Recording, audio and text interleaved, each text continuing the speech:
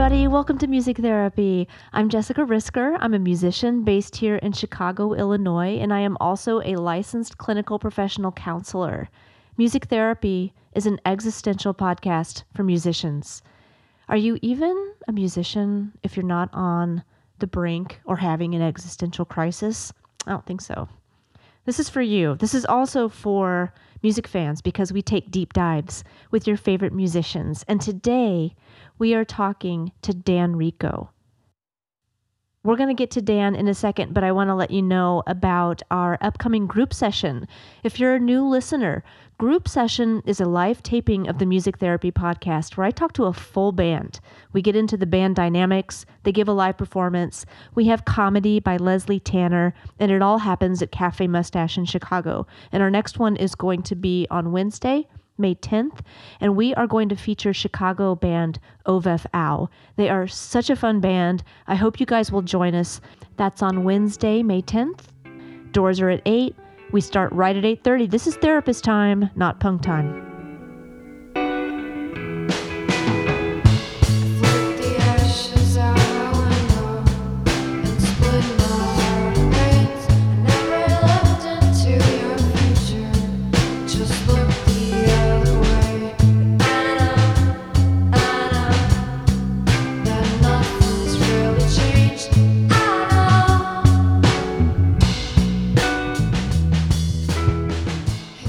So today I'm talking with Dan Rico, and here's Dan's bio.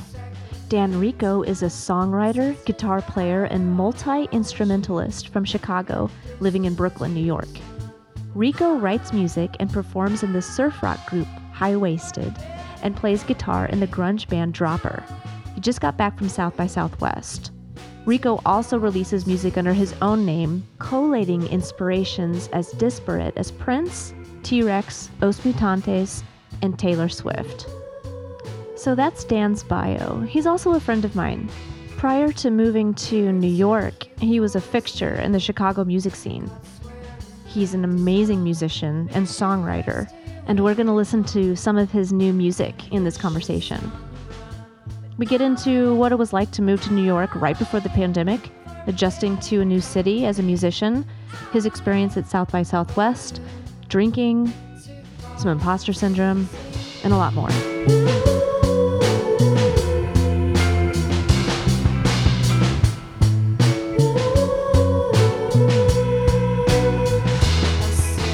And just in case you were curious, the track that's been accompanying this intro is called Better Company. That's one of my songs, and Dan Rico actually played bass on it. Joshua Wentz, who engineers the episodes of Music Therapy, also played on it, as well as Adam Wiebe, drum. I just thought it would be fun to put a song that Dan and I worked on together on his episode.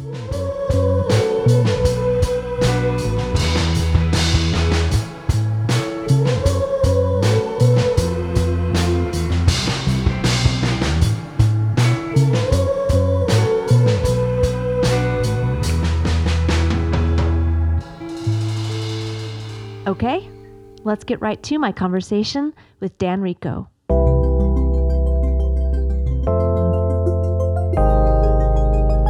Thank you so much for being on the show today.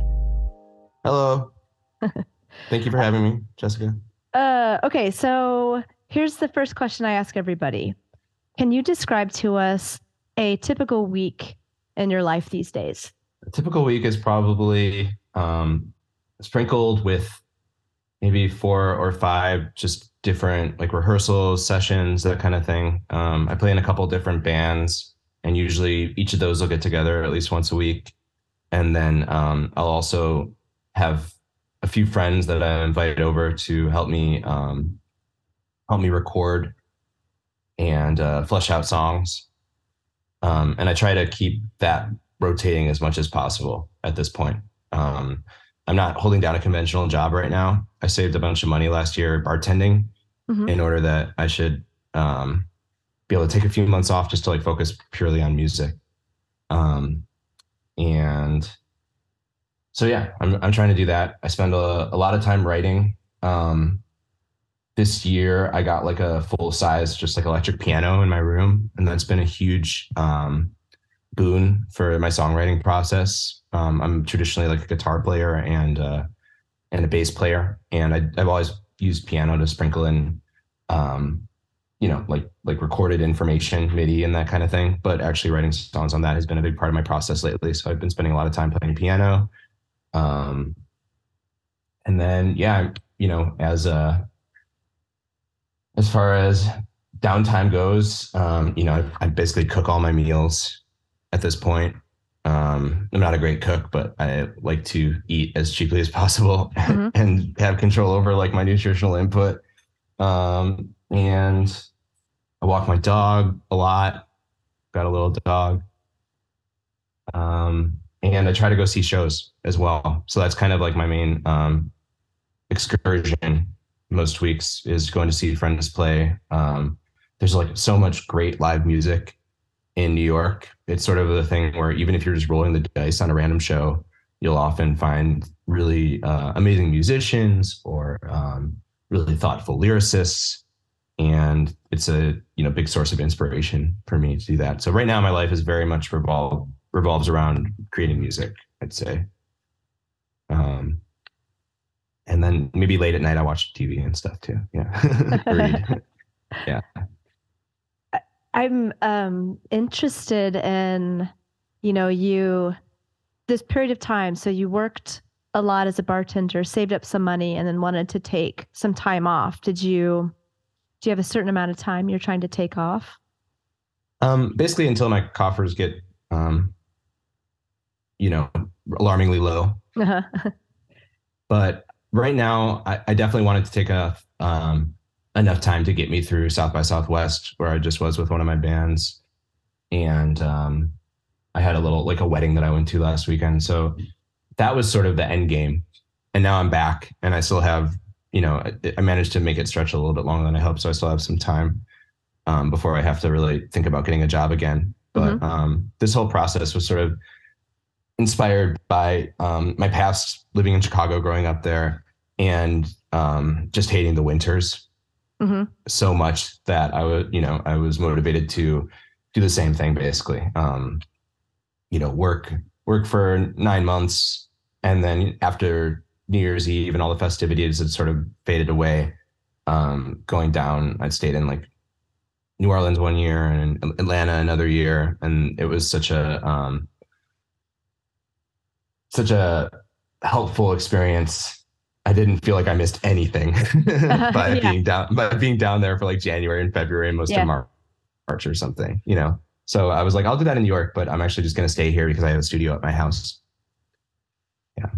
What is there a difference in your music making when you are also factoring in a job in your day to day versus when you're not working? I can definitely say that there is. I'm trying to parse out in my head what those there, and there are probably many differences. I guess just having time is a huge help. um, I, I suppose to disclaim that, sometimes it's helpful to have deadlines and have a limited amount of time to be able to complete projects, Mm-hmm. complete songs, that kind of thing. Um, but it's been nice to just sort of step off that rigorous grind and wheel of, feeling compelled to like work and be super um, productive and active at all times, which has been most of my adult life, and really be like, what makes me happy, and try to think in terms of those terms, or think in those terms when I'm allotting my time. And as far as songwriting goes, it's just given me a lot of breadth to explore and think about how I want to structure songs and let go of things too. Like when every song feels a little bit less precious these days, where I can kind of take it or leave it, finish it, not finish it, and really just follow my nose, so to speak, um, as far as what I really think is good, without feeling like I'm leaving something else behind because there's so much time to explore. Okay, because you have so much more time, it kind of takes some pressure off of each Yeah, thing that exactly. you're working on. Okay, Yeah. cool. Um, you wrote something in the forum that I liked how it was phrased, and I want to ask you about it. So here's what you wrote. Lately, when writing, I've been trying to vault over the seductiveness of Pastiche. What do you mean by that? Okay, so um, I love music. Well, I love music, but Music is neat. yeah, music is awesome.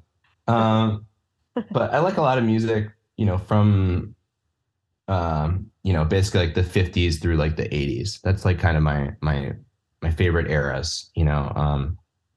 I was recently watching an interview with this like electronic dance artist Jessie Lanza, and she talks about music from the 70s, and she's like, I love it so much because pop music was such a broader spectrum of sounds and ideas. You could have like Joni Mitchell on the one hand, or like, I don't know, like a like a disco, the Bee Gees, and those are all Mhm. pop music, and they're all on the radio, and it's so much broader and more interesting than some might say than the current spectrum, which is very, I think has plenty of its own merits. But anyway, that being my favorite type of music, it's also music that's in some ways readily duplicatable, like in home studios and stuff today. Mhm. Drums, guitar, those are the things that I can play and lay down pretty well. And most of my most of my songwriting in the past, I feel, has um, instinctually um, strove to duplicate those sounds. I love Prince. I'll write a little lick or a song or a piece of a song that sounds kind of like Prince, and then I'm going to try to finish that Prince song, Mhm. you know, or T-Rex song or whatever. These different bands that I really love a lot that are a big part of what inspires me. So, um, last year in one of the bands, High Waisted, that I play in, we created a couple of tracks that were very much homage to sort of like the Lee Hazelwood, Nancy Sinatra, semi exotica, like Austin Powers groovadelic style music from like Mhm. the late 60s that I love, I really love. And I felt like we were really successful at it. Like I love the way the songs turned out. It made me really, really, really happy. Um, but afterwards, I was like, wow, we're still just kind of duplicating something that's been done before, And that's something that I've done a lot in the past is like, trying to write songs that sound like the Rolling Stones or that sound like this band or that band that I love. And what I've sort of decided is that in order to bring a different sort of value to my music, what I want to do now is be able to take that power to reproduce different styles Mhm. or sounds, but really draw from disparate sources for each song and synthesize them into something that like actually is new and different, and try to make it feel more contemporary and you know not just reviving the past, if that makes sense. Yeah, that totally makes sense. Are there any artists that you like that you feel are doing that? Yeah, absolutely. I'm trying to think of anything, if anything just completely jumps to mind right now. I was actually inspired a lot, and this is it's ironic because it's an older artist, but I saw then there's like a new David Bowie documentary biopic that came out last year, called Moon Age Daydream, that I saw in theaters with a friend recently, which I actually thought was not good at all. It was not a great biopic, but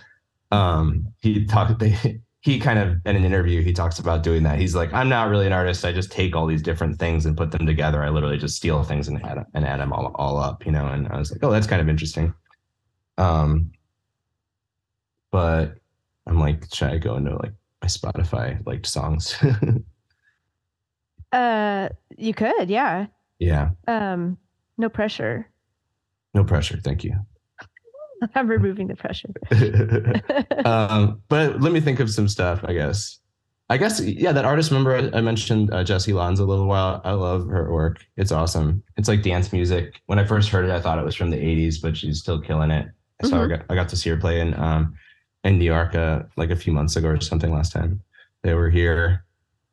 Um, I just saw so many amazing artists at South by Southwest. Honestly, it was really cool. Let's talk about Yeah. that. Yeah, what was South by Southwest like for you? Um, back to the screen. Um, it was smaller than it has been. The last time I think I went was in 2018, maybe Mhm. 2019, right before COVID. And it was just at that point, every show, there was a huge line to get in. Uh-huh. Even with like an artist badge or that kind of thing, it would take forever to get from place to place. Logistically, the downtown Austin was just completely clogged up. You couldn't get anywhere. Um, so it was kind of a mess. And all these shows, the shows had, it seemed like bigger billing, and they had these sort of like manufactured corporate, like the Levi's Fader Fort and stuff like that, like Yeah. downtown. So it kind of felt like you were walking around at like Six Flags Great America or something for music, Uh-huh. um, which wasn't a good feeling. It felt very detached from the experience of like being a musician and playing music, Yeah. Like an and very indie stressful. musician. Yeah. Yeah, Stressful. exactly. How stressful? Yeah. Um, but now it seems like COVID actually took a lot of that away in a good way. It felt Mhm. very localized. Smaller places, the venues weren't as full. Mhm. Um, and it was so easy to just pop from little venue to little venue the way it used to be, and just see different music everywhere, and a lot of the programming that I saw was just awesome. I saw a lot of world music. Um, um, it was incredibly obvious that like most of the rock bands that played were fronted by women. Mhm. It was a very, very different vibe. And then just like, yeah, a lot more diversity in general. And that just, it felt exciting because as somebody who's been playing guitar forever and like worships the style, rock music and that style of music, it often feels like it's become old hat, Uh-huh. to me, not that it's like invalid, but in many ways, just in terms of public perception, it's sort of like jazz or something, where it's not part of the conversation in mainstream taste or something. Maybe like aesthetic elements of it can be sprinkled in, but it's been completely absorbed. And seeing the diversity and the excitement made me feel like no, it's still a valid thing to be doing, and there's like still work to be done in terms of writing music like that. Let's take a little music break here. Let's Okay, listen to cool. one of your tracks. Can you tell us about your song? This is an upcoming single. Can you tell us about your track called Conceited?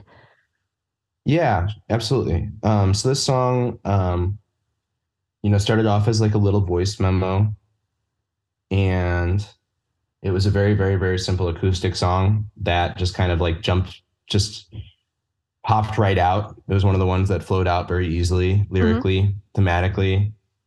Um, and it's sort of it's just like sort of a loving breakup song, I guess. That's lyrically what the theme is.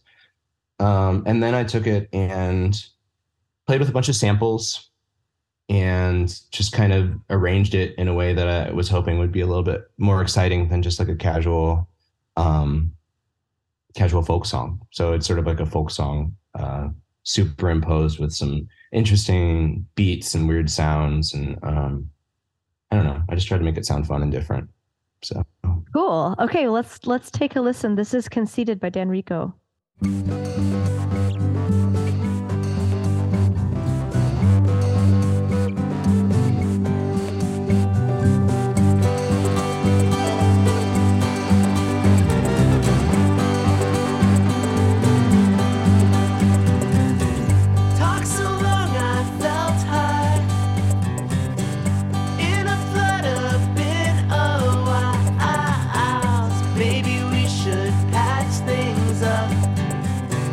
Maybe we should let that sleeping dog lie.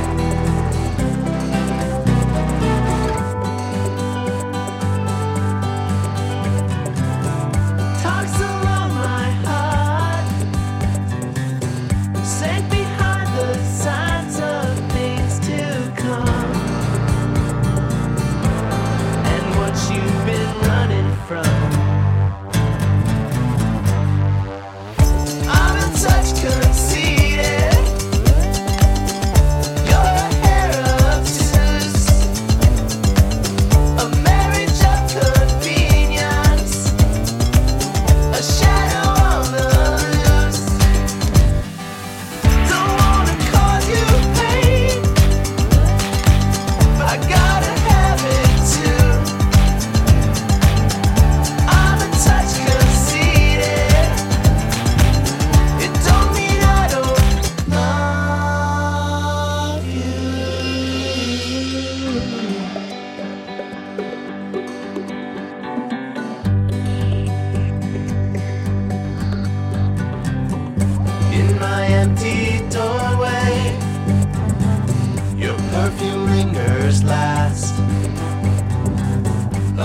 feeling of suntan lotion and the fire on your breath.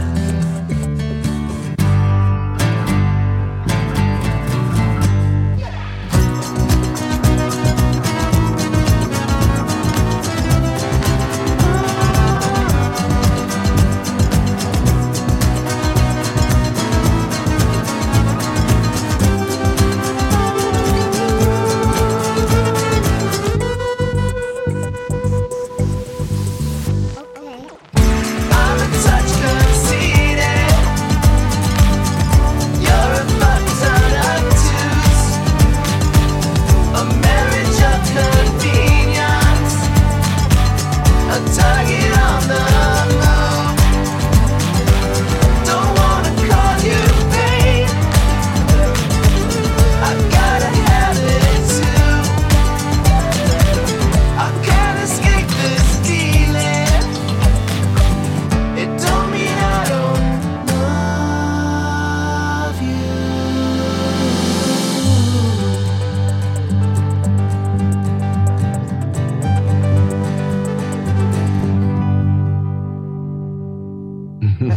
That was great.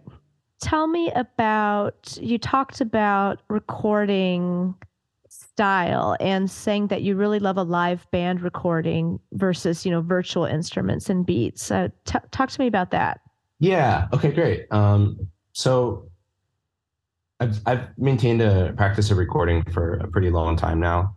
On my own with other bands, for the better part of like 10 years or so, and then just my own projects, literally my own music, regularly for at least like 6 or 7 years. And recently, I spent some time kind of poring over a lot of that work, especially one of my tasks while I was on my while I have not been holding down a conventional job was to arrange my music library of all this stuff, all these Logic files and that kind of thing of music that I've been recording for all this time that has been just haphazardly placed among like 10 different hard drives, that some of them busted, just trying to figure it out, finally confronting the monster or whatever. And so that resulted in me poring over a lot of stuff that I've recorded, and being able to see it with like a little bit more of an objective eye. Often I'll just after I record something and put it out, I just don't ever listen to it again. So, and what I found is why don't you listen to it again? Just because usually in the process of creating it, I spend so much time with it, and I will listen to it again, but I'll give it a long time before I do. Because I'm just sick of it. And I just hear things I want to change, and I want to get away from that. So it's easier to just focus on new things. And and there's so much to listen to. I mean, we could talk about that, like just the sheer volume of possibility if you're trying to turn anything on at any point. There's just a lot to get totally through. So yeah. Anyway, upon reviewing all that music, I realized the stuff I really liked the best was like even the shittiest recordings of like live bands that I've played in felt like they just had so much charm and vivacity. And it was just something that I immediately felt was absent from the tracks that were created with sampled instruments and beats and that kind of thing. And yeah, it just made me kind of revalue that a lot, because there is sort of this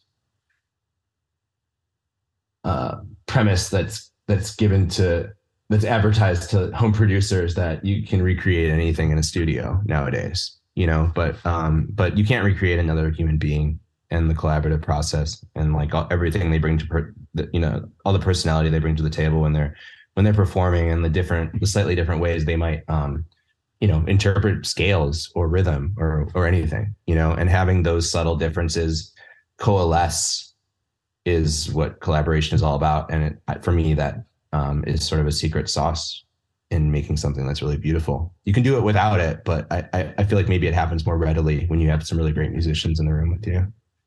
Yeah, totally. I mean, I don't know what you think about this, but I also feel like a recording of a live band captures an energy that, you can't quite get if you're. First of all, I make collage style music in Logic all the time, so I like doing that. But I feel like a live band has there's a certain great recordings, I think, capture the life that was in that performance. Absolutely. Yeah. Yeah. And it's like when you can, and I love making collage style music too. And, that track Conceited that we just played is that there's no live band element except the instruments that I'm playing. So, but,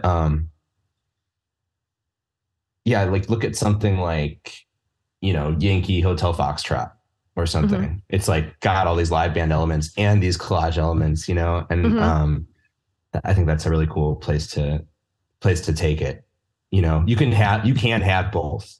And there's so much to be Yeah. learned and gained from like just creating stuff by yourself in your bedroom, but I think it's just coming out of COVID and literally doing that for two and a half, Yes. 3 years straight. I was just like, wow, actually, sure, maybe being in a band and arranging this or paying for it and all that stuff can be trying and difficult, but it's so worth it actually to create I've meaningful recordings and performances and stuff. Yeah. I've been really aware of how your environment slash living situation can inform the music that you make. I mean, we were living together, the Ottoman Empire, and there was pretty much a anything goes kind of rule, unless it's like crazy late at night, play drums, band practice, whatever, which was Yeah. amazing. It was very freeing. Now I'm in a room where my 4-year-old sleeps on the other side of this wall. And so it's a lot Totally. harder for me. I don't have the drum kit in here anymore. I'm not going to crank up the amp the way that I was. And so I'm playing with little synth modules and things Yeah, like and you got your that. headphones on probably, And headphones are on. Yeah, yeah, So, totally. and I think, they're thinking about somebody, my bandmate Josh, he has a house in Portage Park. He's got a basement. He can do whatever he wants. Mhm. But I think about a place like New York, and I'm curious about your experience where, how much do you have to keep your neighbors in mind? How loud can you get? How does Yeah, that? absolutely. And yeah, that's a great question. Um, it's a really hard place to make music. Like, I mean, we're lucky that we live in a time where, they literally make attenuators that you can put on top of your like loud amp in order to make it as quiet as possible with the exact same tone. Like we can, it's crazy that we can do that. We can continue to be musicians and write and record with a 4-year-old sleeping in the next room. It's pretty cool that we have that capability. Yeah. But and that allows us to sort of maintain the balance of continue to be creative while working or living our lives, which is great. But Yeah. But yeah, New York is nobody has any space and nobody has any time. Just take whatever you've got in Chicago and cut it in half or what have you. Mm-hmm. Everybody's like working very hard and well, that's a big part of the story. That's like most people. So, many people live in these apartments that are literally just, 3 bedrooms surrounding like a small, like living room, dining room, kitchen combination and a bathroom. And that's it. There's no space. So, so the most popular thing to do is to, get a practice space, but that still limits your capability in terms of recording because you set up a microphone and then like the thrash metal band next door starts pumping away, Right. So I think that has had a huge impact on the rise and ubiquity of electronic music in New York. Mm-hmm. The culture is such that there's obviously there are a bazillion scenes here the same way there are in Chicago, but right away I found there's a much more prevalent like electronic music scene, like a dance scene, which I attributed to how much easier it would be able to produce that music and practice that music, A, solo, and B, like, with headphones on and that kind of thing. Yeah. So yeah, it's definitely tricky and it's much harder to maintain a consistent collaborative practice with other people. I feel, and then that part of that might just be, being a musician in my 30s instead of a musician in my 20s or what have you. But the ability to, I don't have the ability anymore to hang out every single day with my bandmates and just jam and practice and see whatever happens, and get really tight and do that whole, Black Flag story, which used to be the case. We'd all just be hanging out, like, just with less time and space. It's much harder to organize that kind of community, I think. Yeah. And then on the other hand, you also have like this hyper amount of wealth here. There's there are all these people that, I think there's like 100,000 millionaires in New York or something, or something like that. But it's just, it's incredible to me, by the standard that I was used to in Chicago. Mm-hmm. So you also have some, you just have like these crazy, like, elaborate studios, and some people just have all the time in the world and all the money in the world, So and sometimes you have to compare yourself to them, and you don't understand why they have all this great, skill and equipment and access, and you kind of have to temper your own expectations with the reality of what your world looks like. Maybe that's a bit of a digression, but it's definitely I think that's really interesting. Does that shape your morale? Yeah, I mean, to some extent, I think a lot of people are pretty jaded about it. But I think that's just part of that's just the way it is, basically, and you can have like a rich so-called Nepo baby or something who's really good. It happens, Sure. It happens. Yeah. Let's take another music break here. Can you tell us about your track? This is called Hit and Run.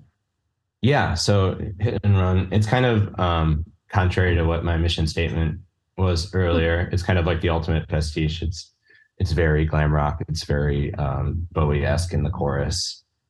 But it's probably the first fully fleshed out song I've composed on piano. So that's cool. And I got to play with a lot more without being sort of limited to the fretboard and the shaping of a guitar. I got to flesh out a lot more interesting chords and stuff than I normally would, I think, in the song. And it's very progressively structured. So, writing it, I was very, very proud of it. And I spent a lot of time, like, even just on the lyrics and that kind of stuff. So even though it ended up sounding like maybe just a David Bowie song or something, I do think it's pretty cool. I like it a lot. Yeah. And I had, I recorded it along with the actual live drummer. So it's got a way more like live band feel as opposed to, just being in the box. Yeah. So. Okay, let's take a listen. This is Hit and Run by Dan Rico.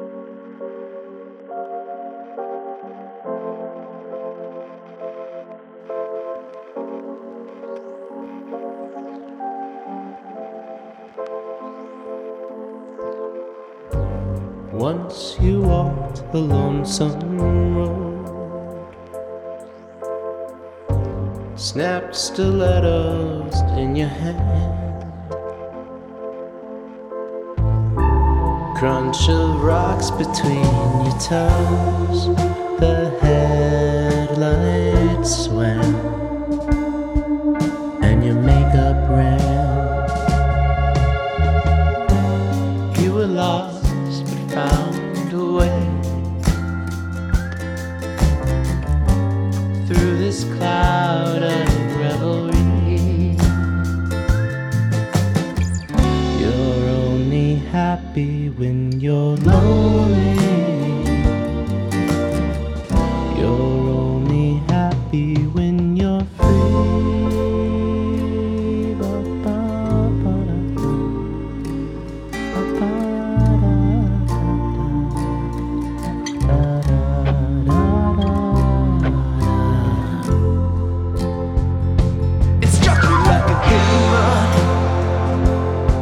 With a girl and a gun, a pair of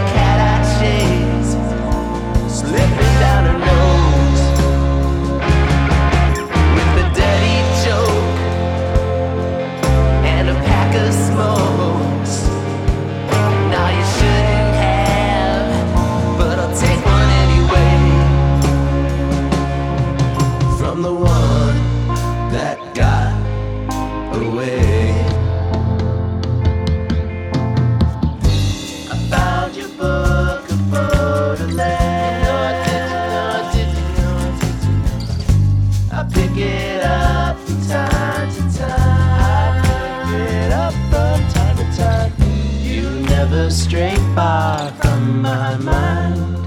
Remember when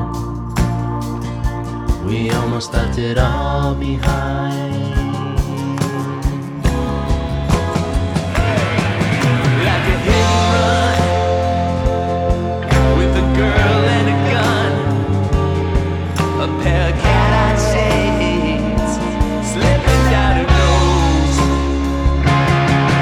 with a dirty look and an old man's book.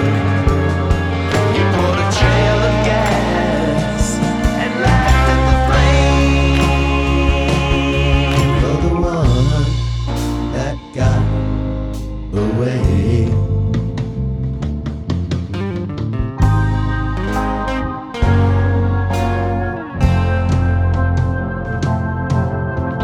End of the road, remember singing along to the Chicago, je t'aimais toujours.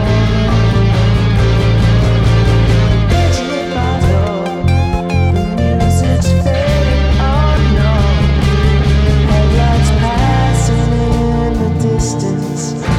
I wish I'd seize the instance to just call you back,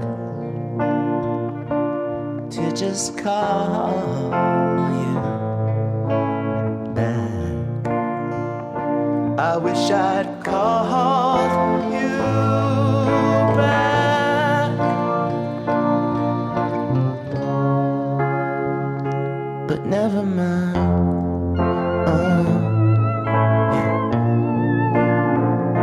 No, never mind. Yeah.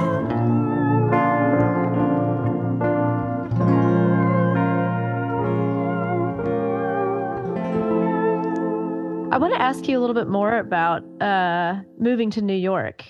You're from Chicago originally, Yes. and you know we're a big player, big presence in the Chicago North Side music scene.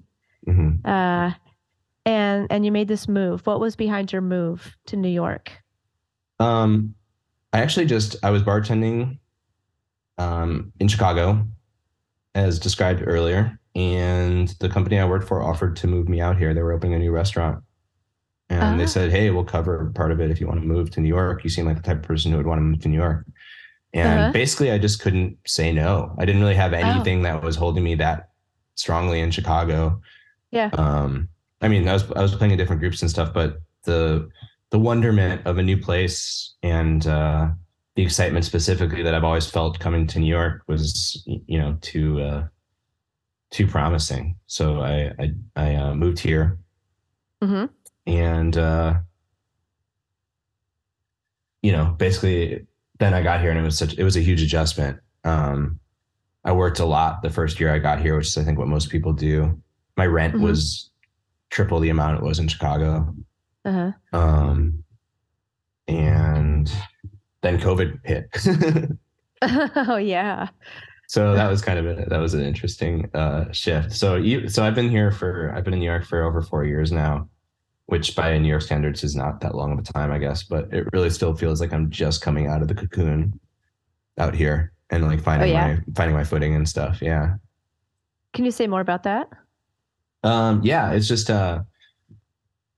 I guess being back in Chicago, I literally lived in the city my whole life, and many of the friends that I have there I've known since I was 13, 14, that kind of thing, like a long, long time. I have far fewer friends out here, and most of them that I do have are not musicians. In fact, I don't think any of them were musicians.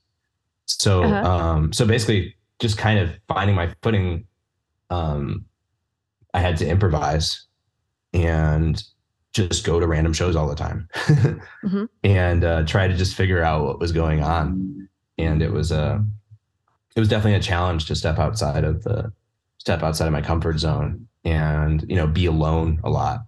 And was it hard? People. Yeah. Oh yeah, absolutely. It was very, very difficult for me because I'm, maybe many people could identify with this, but I'm a very social person, but also very shy when it comes to new people. And there's something, maybe it's just me. I kind of attribute it to a sort of Midwestern temperament, but there's an element of sort of being humble and I don't know, I guess like sort of like staying in your lane or something that is part of the way I approach social situations that maybe didn't work to my benefit being here. Like I don't feel very comfortable necessarily extolling all the things I've done or like my skills as a musician or talking about what's coming up and that sort of thing. Just your basic networking 101 wasn't really my forte. I guess. So I don't know. I just had to adjust and learn and it was tricky and my world is it's a lot smaller in New York than it was in Chicago.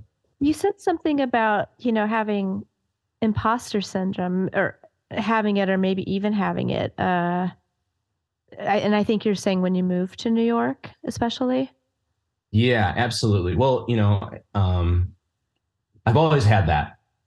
I've always had that where somebody's like, "Oh, great show," and I'm like, "Thank you.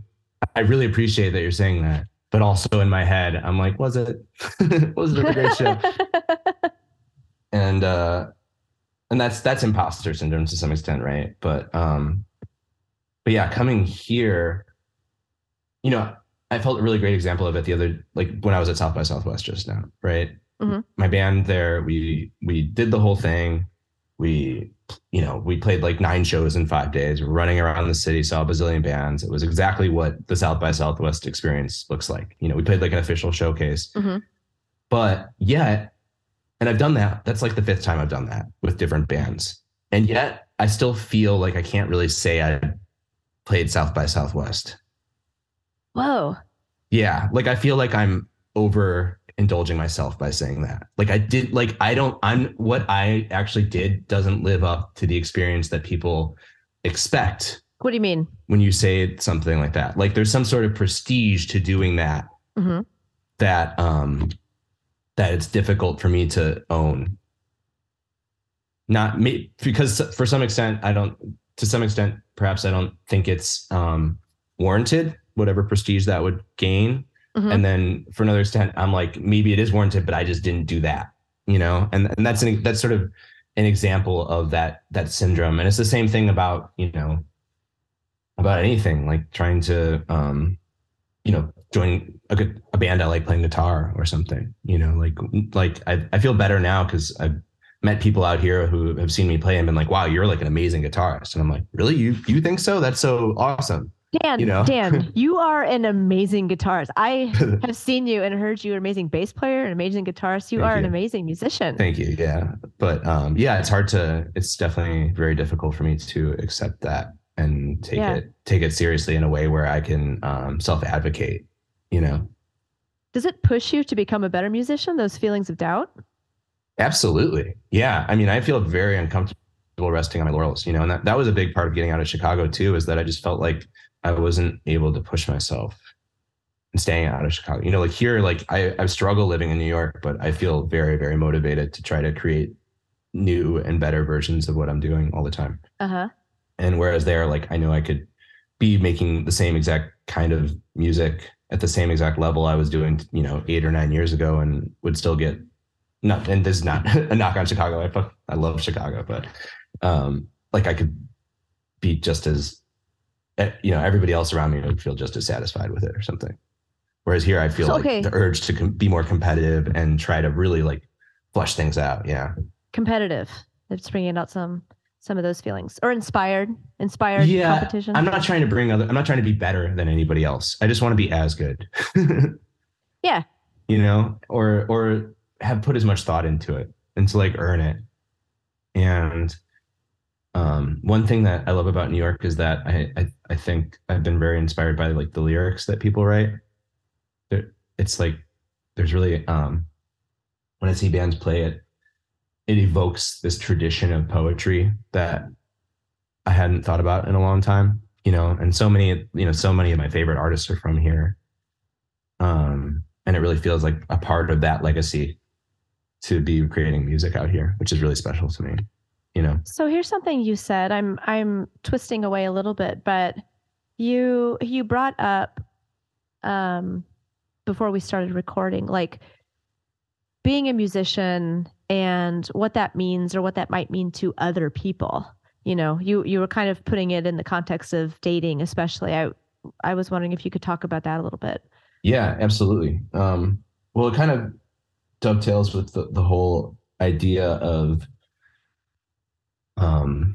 advancing in age, hitting maybe age milestones that would normally correspond with life changes, you know, maybe like, you know, getting married, having kids, that kind of stuff. Those, you know, a generation ago were things that happened in maybe your 20s, and now maybe they're in your 30s. And I'm, you know, canoeing through that time in my life. Yeah, but yeah. And then, you know, I guess coming out here and having sort of a blank slate socially has allowed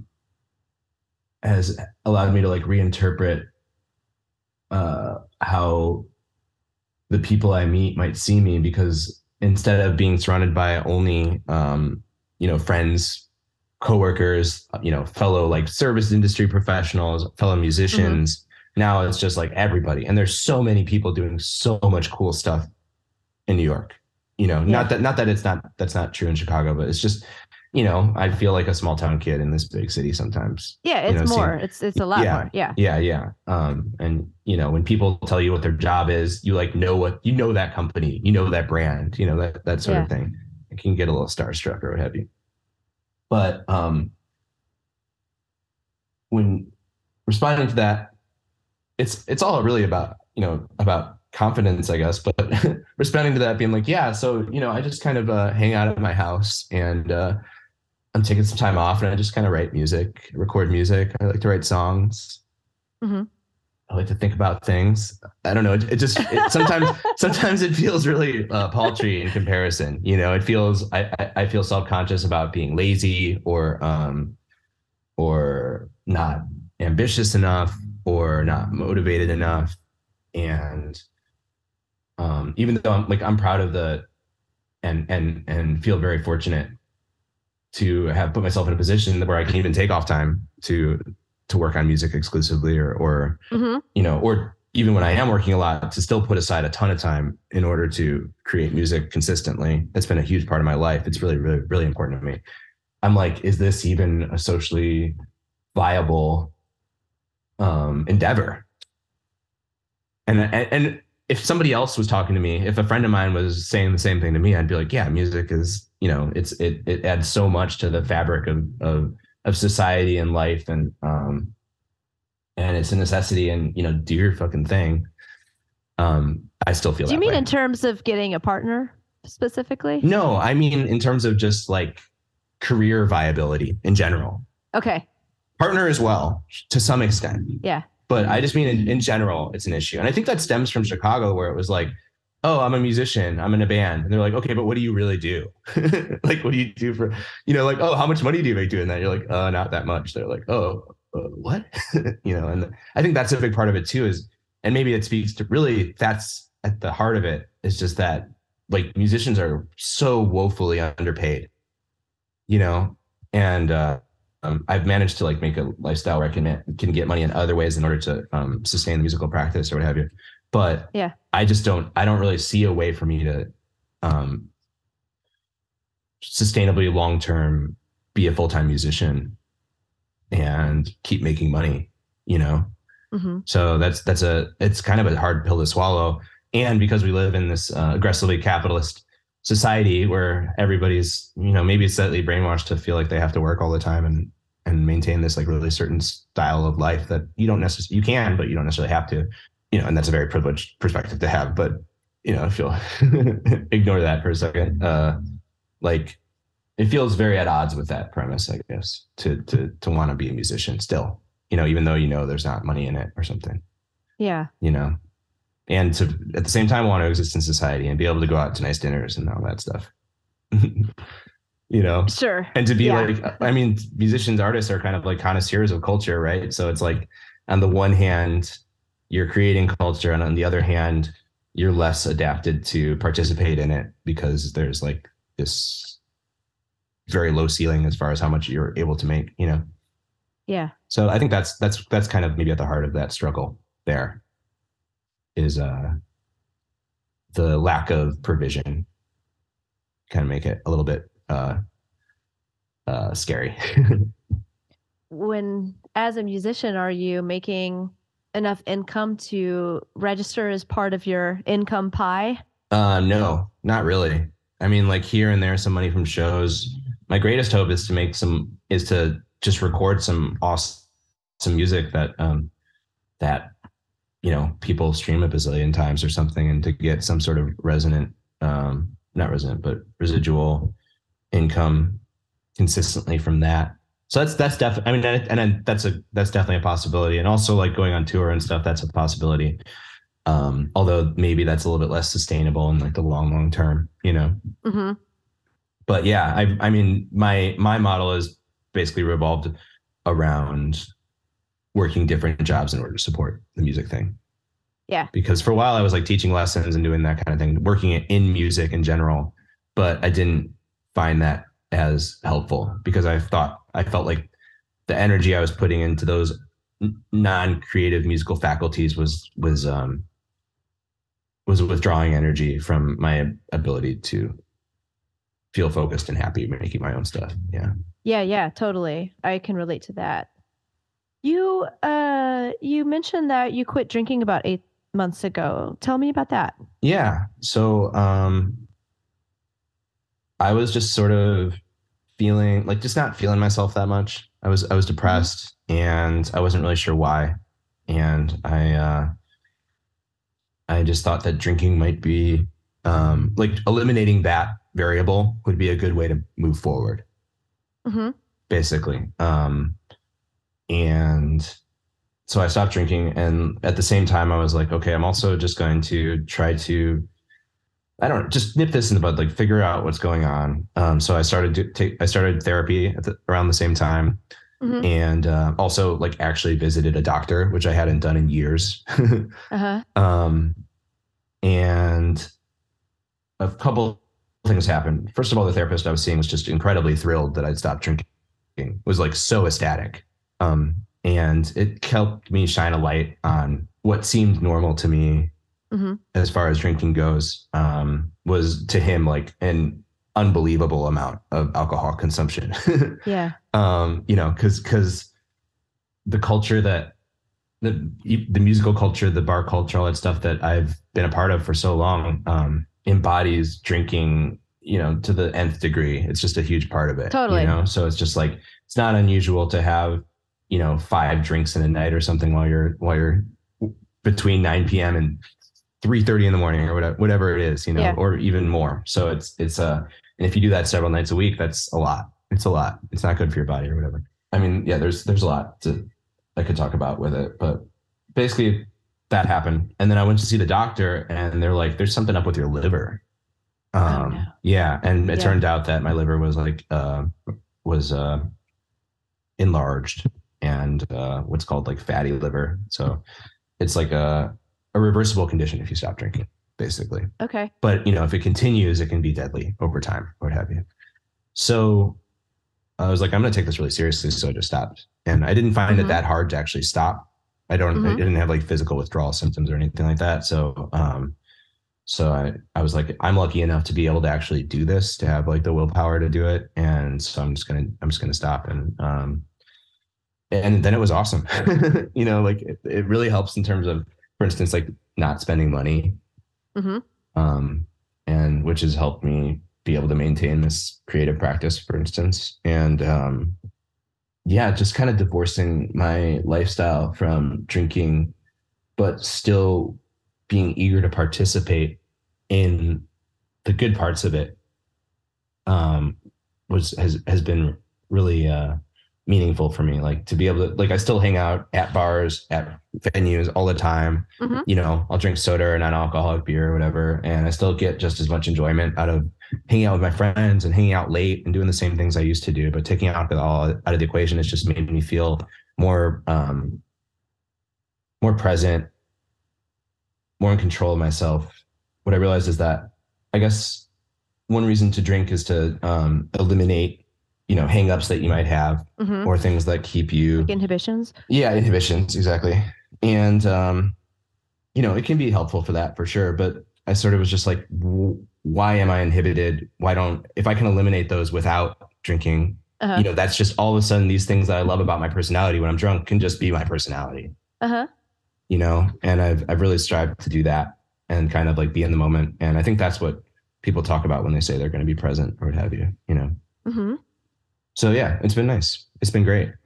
But I've given myself a couple hall passes where I was like, maybe I will try a beer, and then every time I start, I'm just like, actually, no, I don't want to do it. So it's been a good situation so far.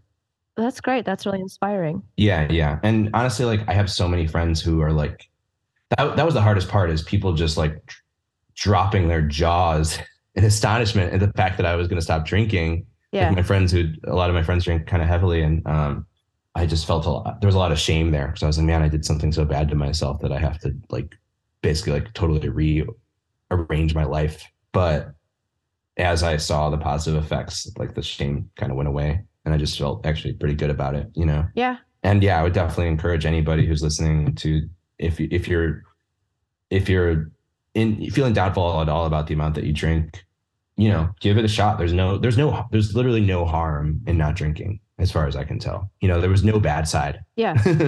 And that was nice to learn. It was nice to learn that there was a light at the end of the tunnel kind of with that. I'm so glad you talked about that and shared that. I think it's been, as I've done these interviews and just in my personal life, knowing more and more people who are not drinking, and more people talking about that, I think it inspires other people who might also be thinking about that or thinking about their own relationship with alcohol to see other people do it and hear the benefits of it. So thanks for sharing that. I have one more question for you, and then I want to talk about what you have coming up. Cool. That people can look out for. My last question is, as a musician, how do you define success for yourself? I guess two things come to mind, and both of which we've sort of already touched on. But the first would be just creative fluidity. Uh-huh. Creating compositions, words, etc., that feel true. Mm-hmm. And will maintain their meaningfulness to me personally over time, and that hopefully resonate with others as well. Mm-hmm. That's like, I think that's the big one, is just like being proud of the things you make is a huge thing for me, right? Mm-hmm. And then the other one is, I guess the gold standard or what have you, is financial sustainability. That's it. It's not even like being famous or something like that. Mm-hmm. I was on tour late last year with one of the bands I play in Dropper, and we opened for another band, and it was like these guys, Rolling Blackout Coastal Fever. They're an Australian band, and they're all like cousins and brothers. Mm-hmm. Really super nice guys, and they're just like touring around the United States, like selling a bunch of merch and doing their thing, and they have other lives outside of music as well. But I was really inspired by it. I was like, man, this is pretty much what I want to be doing. I love being on tour. I love traveling. I love waking up every day and knowing it'll be a little bit different than the day before it. And so I think I'm hoping that when I get to that point where I can be on, touring and supporting myself financially through the music I make, that'll be my version of success, honestly. When I don't have to bartend anymore. What do you have coming up? Where can people find your music? Yeah. Okay. So right now, I don't really have any physical media. I've got a couple tapes and stuff for sale on my Bandcamp. But otherwise, it's all anywhere on the internet that you could look. You can find my music, Dan Rico. I have been releasing a string of singles, two of which we heard tonight, and there will be several more. And those I will collate into a album. Uh-huh. Probably this summer at this point is where it's looking at, which honestly, I think, I've worked so hard on each of these songs that I think they'll be really good, and it'll be a good piece of work and people will enjoy it, I hope. And then, yeah, I've also been co-writing with this band High Waisted. That's a New York band. They've been kind of like a staple like punk surf rock group out here for a while. And we had some during COVID, like the whole lineup got shaken up. And I started collaborating with the singer and actually writing a bunch of the songs. So it's been really fun and exciting for me to like write songs in somebody else's voice. And she's like an amazing singer and has a totally different range than I do. And also like having, the words I write come out of like a woman's mouth is like a totally different experience, Mm-hmm. So that's been really cool. And we just released a couple songs that I alluded to earlier, the Groovadelic vibe. And we've got a few more coming out. So I would really appreciate if anybody listening, if you're curious, to keep an eye out for, or check out High Waisted's music, as well as the other band I play in, Dropper. We just demoed a bunch of songs and should have some new stuff out soon. And we'll probably go out on tour with both these bands later this year. Awesome. Thank you. Thank you, Dan, so much. You're very welcome. It's been such a pleasure. Yeah, thank you for having me and listening. Okay, I want to thank Dan Rico for his time today. It's always good to catch up with Dan. And I hope you guys enjoyed that as well. Visit Music Therapy Podcast for previous episodes and upcoming events. Please drop us a review on Apple Podcasts. Come on out to our group session at Cafe Mustache, Wednesday, May 10th, featuring Ovef Owl. Music Therapy is hosted by Jessica Risker, produced by Sullivan Davis of Local Universe, and engineered by Joshua Wentz in Chicago. Peace and love until I see you again.